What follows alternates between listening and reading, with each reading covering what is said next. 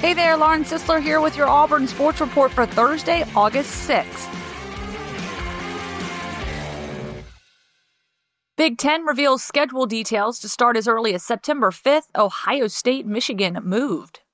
The Big Ten Conference announced Wednesday its 10-game conference-only schedule will begin as early as the weekend of September 5th. In a release, it was announced the final games are slated for November 21st to align with the academic calendars. Teams can begin preseason practices on Friday or earlier if permitted under NCAA guidelines related to first dates of scheduled competition. The 10 games will be played over at least 12 weeks, with each team having 2 open dates.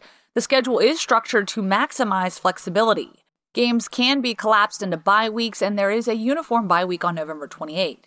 Now, cross-division games are currently scheduled for all schools in Week 1, which is September 5th, and Week 12, which is November 21st. Among the schedule's highlights, Michigan and Ohio State, who traditionally play at the end of the season, will now play on October 24th. College football playoff selections pushed back 2 weeks. The final college football playoff selection show has been rescheduled for December 20th, 2 weeks later than originally scheduled. Several conferences have pushed the starts of the season back due to the COVID-19 coronavirus pandemic.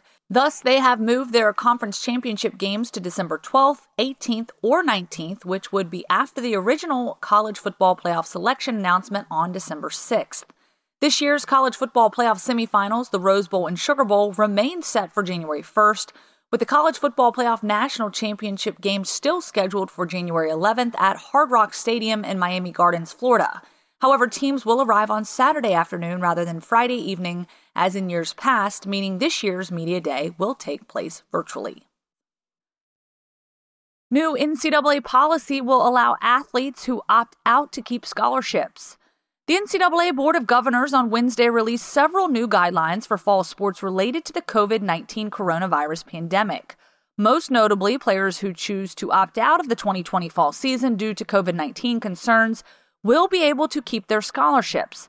A number of top-level football players, including Minnesota wide receiver Rashad Bateman and Penn State linebacker Micah Parsons, have opted out already. Schools and conferences have until August 14th to notify student-athletes who have opted out or who are considering doing so if they will be able to retain a year of eligibility. This also applies to those athletes whose schools or conferences have canceled their 2020 fall seasons. Connecticut becomes first FBS program to cancel 2020 season.